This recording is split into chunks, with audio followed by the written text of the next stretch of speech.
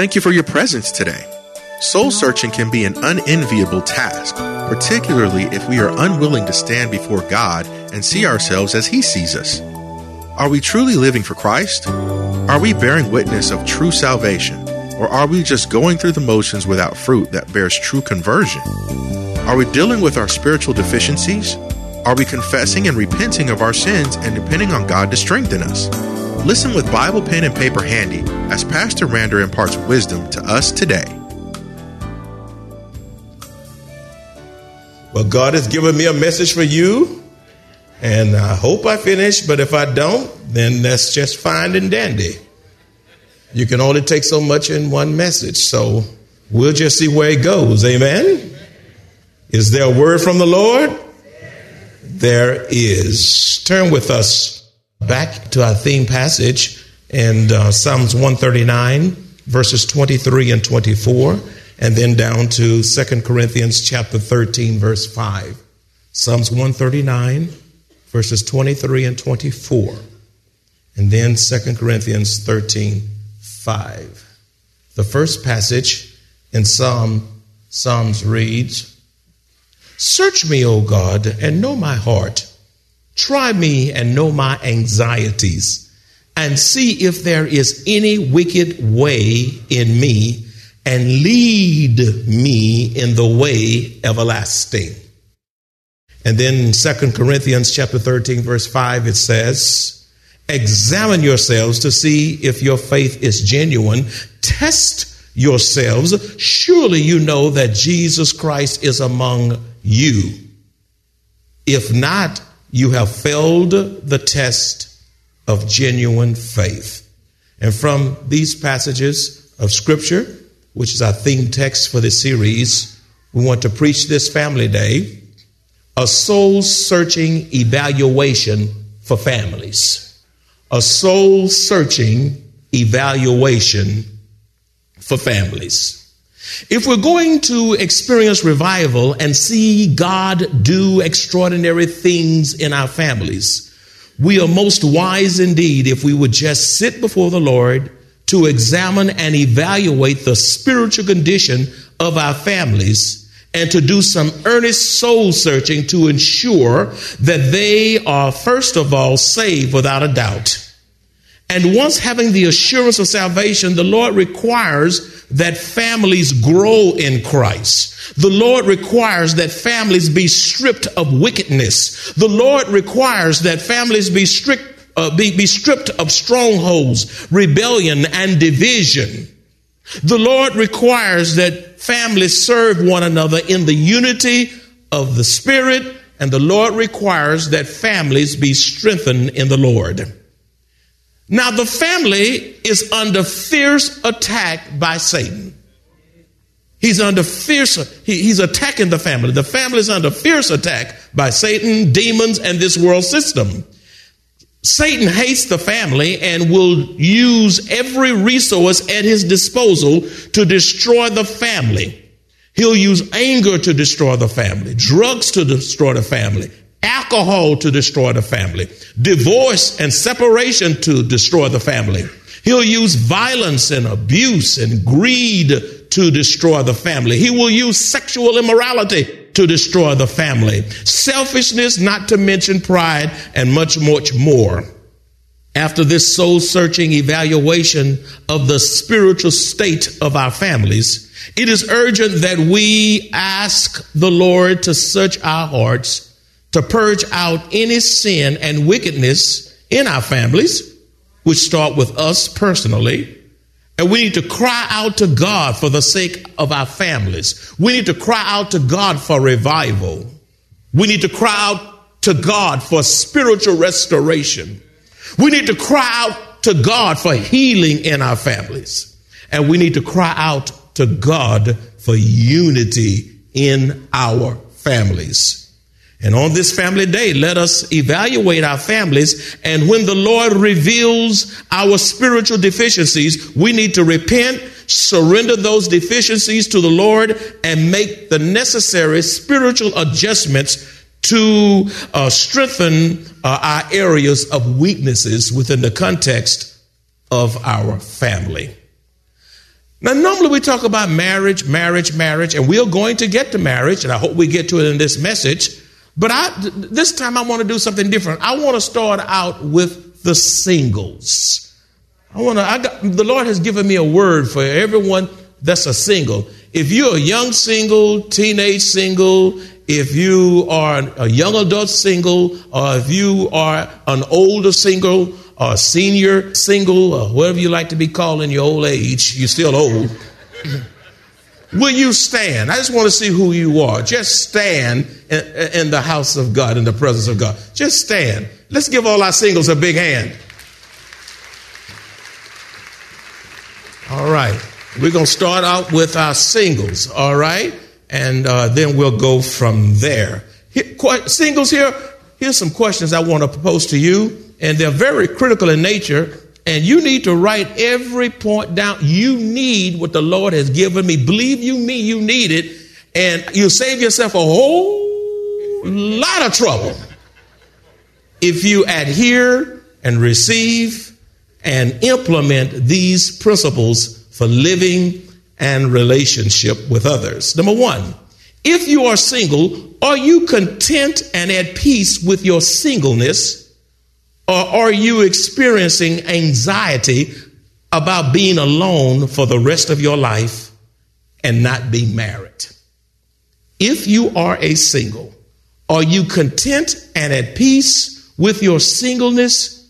Or are you experiencing anxiety about being alone for the rest of your life and not being married? Here's a passage I want you to turn to as quickly as you can. In 1 Corinthians chapter 7, verses 7 through 9, and then you skip down to verses 32 through 34, you'll see a text there just for you and the rest of the family of God. 1 Corinthians chapter 7, verses 7 through 9, and then 32 through 34. It says, "But I wish everyone were single just as I am. But God gives to some the gift of marriage and to others the gift of singleness. So I say to those who aren't married and to widows, it's better to stay unmarried just as I am. But if they can't control themselves, they should go ahead and marry. It's better to marry than to burn with, some translations say, passion or lust." Then verse 32, skip down. "I want you to be free from the concerns of this life. An unmarried man can spend his time doing the Lord's work and thinking how to please him. But a married man has to think about his earthly responsibilities and how to please his wife. His interests are divided. In the same way, a woman who is no longer married or has never been married can be devoted to the Lord and holy in body and in spirit. But a married woman has to think about her earthly responsibility and how to please her husband." Isn't that a good text for singles? There's something I want to say there. If you have the gift of celibacy, say celibacy. When last time you heard that word? Say it again. Isn't that a beautiful word? Celibacy. You say, what is it? Okay.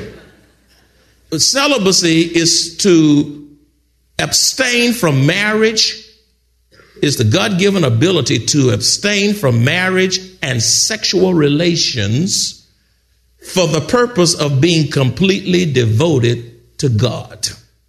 Okay? A celibate life is one that abstains from marriage and sexual relations for the purpose of being completely devoted to God. Now, if you don't have that gift, don't try to pretend you have it. You're going to make a mess out of yourself. And I think that's why a lot of priests are getting in trouble, because they require a priest to live a celibate life in many cases when they don't have the gift of celibacy, and they create a mess all over the place. You see? So it's critical that if you have the gift, it is wonderful to live a celibate life to the glory of God, You don't desire to marry, and you have no desire for sexual relationships, and that's okay, and there is nothing wrong with you when God has given you that gift to worship him, to enjoy him, and to just walk with him. You see, because with marriage comes responsibility.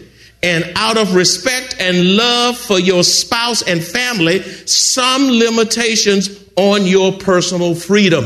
In other words, once you get married, you can't live like a single woman or a single man. There are responsibilities. You just can't hang out with the girls and hang out with the boys and just prance out the house whenever you want and no accountability to anyone. Don't know when you're coming back. Don't know anything. And now, if you want to live like that, don't get married. Now, some of y'all want to live freely like that, but you don't have the gift of celibacy.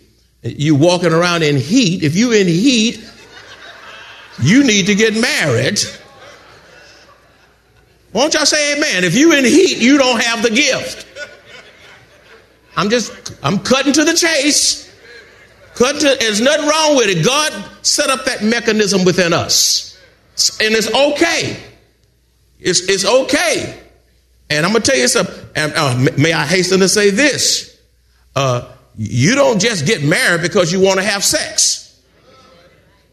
Marriage is more than just sex. Matter of fact, sex starts in the kitchen. You need to wash some dishes. Wash your way to sex. Won't y'all say amen?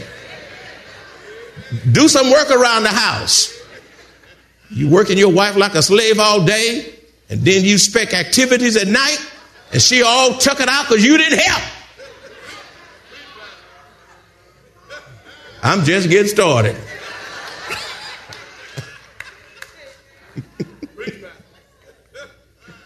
You will have restrictions on your personal freedoms once you say, I do. Now, a lot of folk don't like that word, I do. They don't want to make commitments because they want to ease their way in and ease out, and they don't want to make that vow because that's too restrictive. Listen, if you're living together, excuse the English, and you ain't married, you're shacking. Let me just downright make it plain. You're sinning and you're out of the will of God. Ladies, I wouldn't let no man breathe in my face and smooch all around my neck, and he can't put a ring on my finger and say, I do. Have some dignity about yourself. Have some self-respect. That's right. That's right. If you don't have no dignity about yourself, then he's not going to have any fire. What does God require of singles who desire to marry? What does God require of singles who desire to marry? Number one, here's what God requires of you. And God will bless you when you adhere to this. Number one, walk with God. Walk with God. Live for God. Psalms 143 verse 8b says, for in you do I trust. Cause me to know the way in which I should walk. For I lift up my soul to you. Walk with the Lord. Love him daily. Listen to him. Allow him to order your steps and set your agenda. What does God require of singles who desire to marry? Number two, worship God. Worship God. Psalms 95, 6 and 7 says, oh, come, let us worship and bow down. Let us kneel before the Lord our Maker. For he is our God, and we are the people of his pasture and the sheep of his hand. Have a spirit of worship. Live in the spirit of worship. Sing praises to God. Read the word of God. Enjoy the presence of God. So much so that God takes delight in giving you a man or woman after his heart. Thirdly, ask the Lord for a spouse and wait on the Lord to deliver in his time. That's right. Ask the Lord for a spouse. You want to get married? Ask the Lord. That's what I did. When I was a teenager, I was asking the Lord for a spouse long before God gave me Darlene. Ask the Lord for a spouse and wait on the Lord to deliver in whose time? His time. Now, once you ask him for a spouse, be content until the Lord provides a spouse, and refuse to allow anyone to pressure you into marriage. Okay, ask the Lord for a spouse. Then once you ask, be content where you are until the Lord provides that spouse for you in the fullness of time. And don't let anybody pressure you into getting married. You're not married yet? You're 35, 40. What's wrong with you? You must be funny or something. No. Leave them alone. People who are married have no right to be asking singles, when you gonna get married? You're not married yet? What's taking you so long? That is not of God. And singles, don't you receive the counsel everybody put in your hearing. You better know how to screen the counsel you receive to the glory of God. Waiting on God pays off. That's right. You don't wait on God, you're going to grab that rascal or that woman and she's going to cook your lunch. I've never heard a person said, I waited on the Lord and I deeply regret it. All my years of pastoring, never heard it. But I heard many say, I couldn't wait on God. I heard people were pressuring me. I bowed down to peer pressure and all of that. And here come the tears, the agony, and the pain because of the inability to wait on the Lord. Waiting is precious. Waiting is invaluable. Waiting is critical to living the Spirit-filled life to the glory of God. Good things come to those who know how to wait. Luke 11:9 says, so I say to you, ask and it will be given to you. Seek and you will find. Knock and it will be open to you. You ask, seek, knock. Keep on knocking. Keep on asking. Keep on seeking. Psalms 24:17 says, wait on the Lord. Don't you move ahead of God. God knows exactly what he's doing in your life. He knows your beginning, your end, and your in between. Wait on the Lord, be of good courage, and he will strengthen your heart. And then the scripture says, again, in case you didn't get it, wait, I say, on the Lord. Philippians 4:11 says, not that I speak in regard to need, for I have learned in whatever state I am to be content. To be content. Now, I know we live in a day where people are going to eharmony.com and all these marital dating websites and all of these things. And I'm not saying God can't provide through that, but I'm kind of old fogey.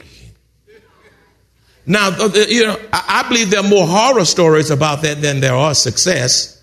And you say, you know what? I use the internet and God gave me a wife or spouse, a husband, whatever. I say, bless you. You are rare. And just count yourself blessed, because for every success story, I bet you there's 20 horror stories to that.